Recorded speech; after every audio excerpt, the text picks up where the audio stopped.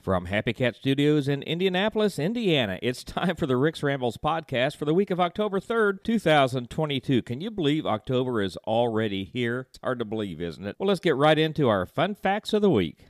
Fun facts. Well, since it's the month of October, it's the month we celebrate Halloween, and something you may or may not know about me was that as a kid, I was not allowed to celebrate Halloween. We grew up in a church that anything like that was strictly forbidden. As an adult, I kind of get all wrapped up in the spirit of Halloween, the old classic horror and monster movies and the folklore, Bigfoot and the Loch Ness Monster and all kinds of things related to Halloween. That's what our fun facts are about today. It's all about UFOs. Are you ready? Here we go. The term UFO was first used in the 1950s in reference to reports from the United States Air Force. UFO, of course, stands for Unidentified Flying Object, a term that the Oxford English Dictionary says was coined in 1953 by writer Donald Kehoe in an issue of Airline Pilot. Number 2, more recent government reports also use the term UAP, one that I've not heard, among other abbreviations. UFO isn't the only acronym used to refer to these crafts. A recently released government report uses UAP, or Unidentified Aerial Phenomenon, amongst other creative abbreviations. Number 3, the term UFO does not refer to aliens, just to flying objects. Just because we call something a UFO doesn't necessarily mean that there are aliens involved. Of course, the two terms are associated in the public consciousness, but UFO is just an aircraft. I love this, and I had no idea about this. The Foo Fighters took their name from an old term referring to UFO-like objects. You know the Foo Fighters as a rock band headed up by Dave Grohl, but the term dates back to World War II. The word foo seemingly originated from Smokey Stuver, a popular comic at the time. Members of the 415th Night Fighter Squadron paired it with the word fighters to describe weird, annoying balls of light they spotted in the air over Germany. A connection between the Foo Fighters and UFOs. How fascinating is that? Number 5, a misquoted pilot brought the term flying saucer into the public consciousness. The phrase flying saucer has a pretty fascinating history. It seems to have gotten its big break after an incident that occurred on June 24, 1947. Pilot Kenneth Arnold was flying near Mount Rainier looking for plane wreckage when he spotted 9 metallic objects in the sky. They were huge. Arnold estimated that each was about the size of a DC-4 aircraft and moving, he estimated, around 1,200 miles per hour. He thought they were military planes and reported them, at which point the press misquoted him as saying the objects were flying saucers, and that phrase was born. Well, UFOs in the 1960s were huge news, and Life magazine once wrote about UFOs. The article, which was called Have We Had Visitors from Space, appeared in an April 1962 issue of Life magazine and featured 10 UFO cases that, in the opinion of one scientist quoted in the article, have an out-of-this-world basis. Well, when we think about UFOs, we often think about the 1950s and 1960s, but they've been around for centuries. Long before either Kenneth Arnold or Life magazine, people were spotting UFOs in the skies and either drawing them or writing about them. As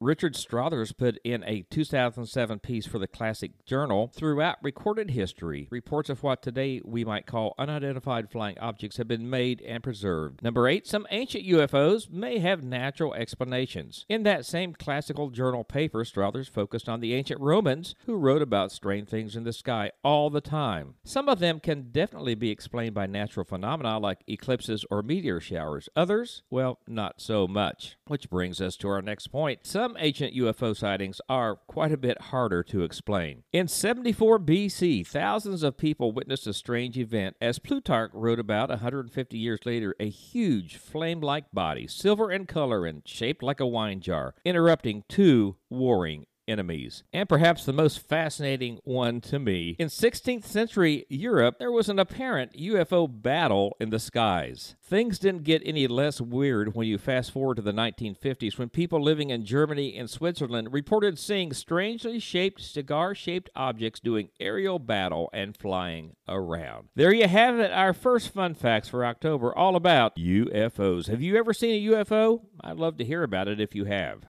Well, this week's good news story is one that is indeed good news to both my wife, Holly, and myself. If you know us, you know we're turtle people. Well, we're not literal turtle people. We don't have shells. But although we love all living things, we have a special affinity for turtles, and that's what this week's good news story is all about. Turtle counting teams have recorded the biggest nesting season on the southwest Florida beaches of Bonita, Vanderbilt, and Naples, as well as Marco and Keewaydin Islands. Green and loggerhead sea turtles nest all over the beaches of southwest Florida, and volunteers counting the nests have been left astonished at the amount of turtle nests this year. Collier County, which includes all the sea turtle sites except Bonita Beach, registered 1,945 nests, breaking by a wide margin all previous records. This included 609 nests on Keewaydin Island alone, which is likely an undercount because high water kept volunteers from reaching part of the island. "We have never seen numbers like this," said Principal Environmental Specialist for Collier County, Mara Kraus, "and they are hatching really, really well. We had thousands of babies underwater, and still they hatched." This year also included a couple of firsts.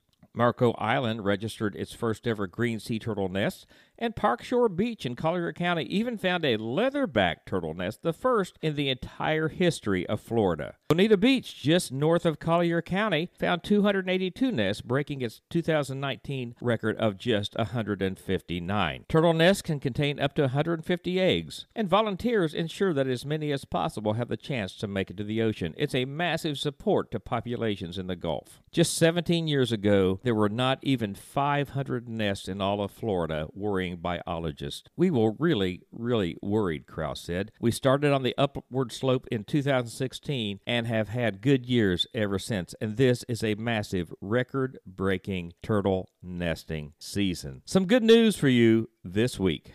I mentioned in the turtle segment that Holly and I have been involved in all kinds of animal welfare, animal rescue, wildlife conservation groups for a long, long time. Essentially all of our adult lives, and even back to our teenage years in some way. I'm working with a company right now called Follow, and Follow sells wildlife tracking bracelets. These things are really amazing. They allow you to get an animal and track it in its travels. Holly has watched her turtle travel from the coast of Florida all the way up to Nova Scotia. Now it's working its way back down south for the winter. Funds go to wildlife conservation and to support small independent projects like this podcast. They're a great company, and if you purchase one of these bracelets for yourself or for a Christmas gift, it directly supports both wildlife conservation and this podcast.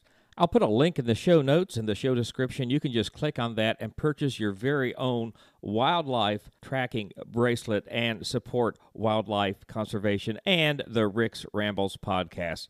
As always, I appreciate you taking some time out of your day to listen. Well, what better way to wrap up the first podcast of October than to take a look at Dracula, perhaps the most enduring horror monster creation of all time. From Ranker.com, the 10 best portrayals of Dracula. Clocking in at number 10, I had absolutely no idea about this. Adam Sandler in Hotel Transylvania. Now, I love Adam Sandler. I had no idea that he had done this. Who knew Adam Sandler would make a good vampire? It's definitely not the most book-accurate version on our list, but there's just something so infectious and endearing about Sandler's portrayal of Dracula that we love. Now I've got to go look this up and watch it. Number 9, I had completely forgotten this one. Leslie Nielsen in Dracula, Dead and Loving It.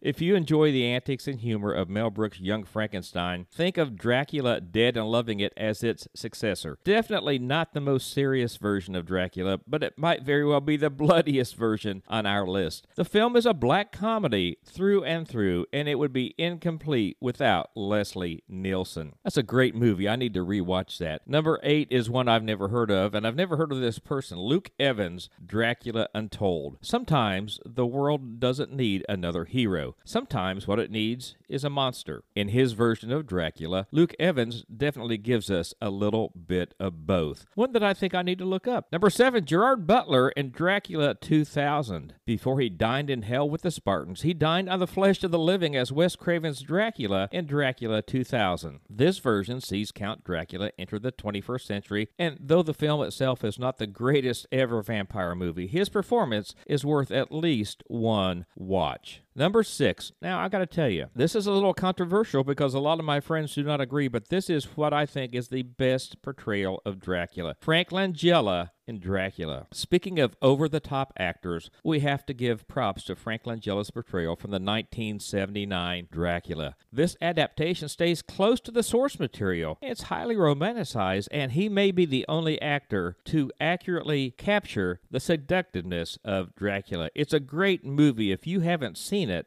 I highly recommend it. Number 5, Klaus Kinski in Nosferatu the Vampire. Although this obscure, terrifying film is technically a remake of 1922's Nosferatu, the original movie was heavily based on Bram Stoker's Dracula. It kind of balances out. This version takes place in Germany rather than foggy London. It's still considered one of the most well-regarded versions. Number 4, Graham McTavish, Castle Transylvania. One of the most visually stunning versions of the character has to be that Dracula appears in the Netflix series Castlevania. This is a monster Bram Stoker would be proud of. He's the classic embodiment of the Gothic villain, but a passionate and sympathetic creature at the same time. Number 3. I'm a little surprised they put this one at number 3 instead of number 1. Bela Lugosi. We can't have a Dracula list without the man that started it all, the legendary Bela Lugosi. Though he was not the first actor to assume the role, he's definitely the one that most people can identify with and associate with the name Dracula. By the way, did you know he was buried in his famous Dracula cape? Number 2, Christopher Lee, various roles. Bela Lugosi may have invented the role of Dracula, but Christopher Lee is the one that perfected it. And I don't think we need to say any more than that. And topping their list at Ranker.com, Gary Oldman in Bram Stoker's Dracula. An amazing performance. There you have it, the 10 best portrayals of Dracula. And that's going to wrap it up for this week's edition of the Rick's Rambles podcast. I hope you've enjoyed listening as much as I've enjoyed making it. Don't forget to share this podcast on your social media. Let folks know what you're listening to. And until next week, be kind to as many people as you can, as often as you can. We'll start right now, and we'll make the world a better place.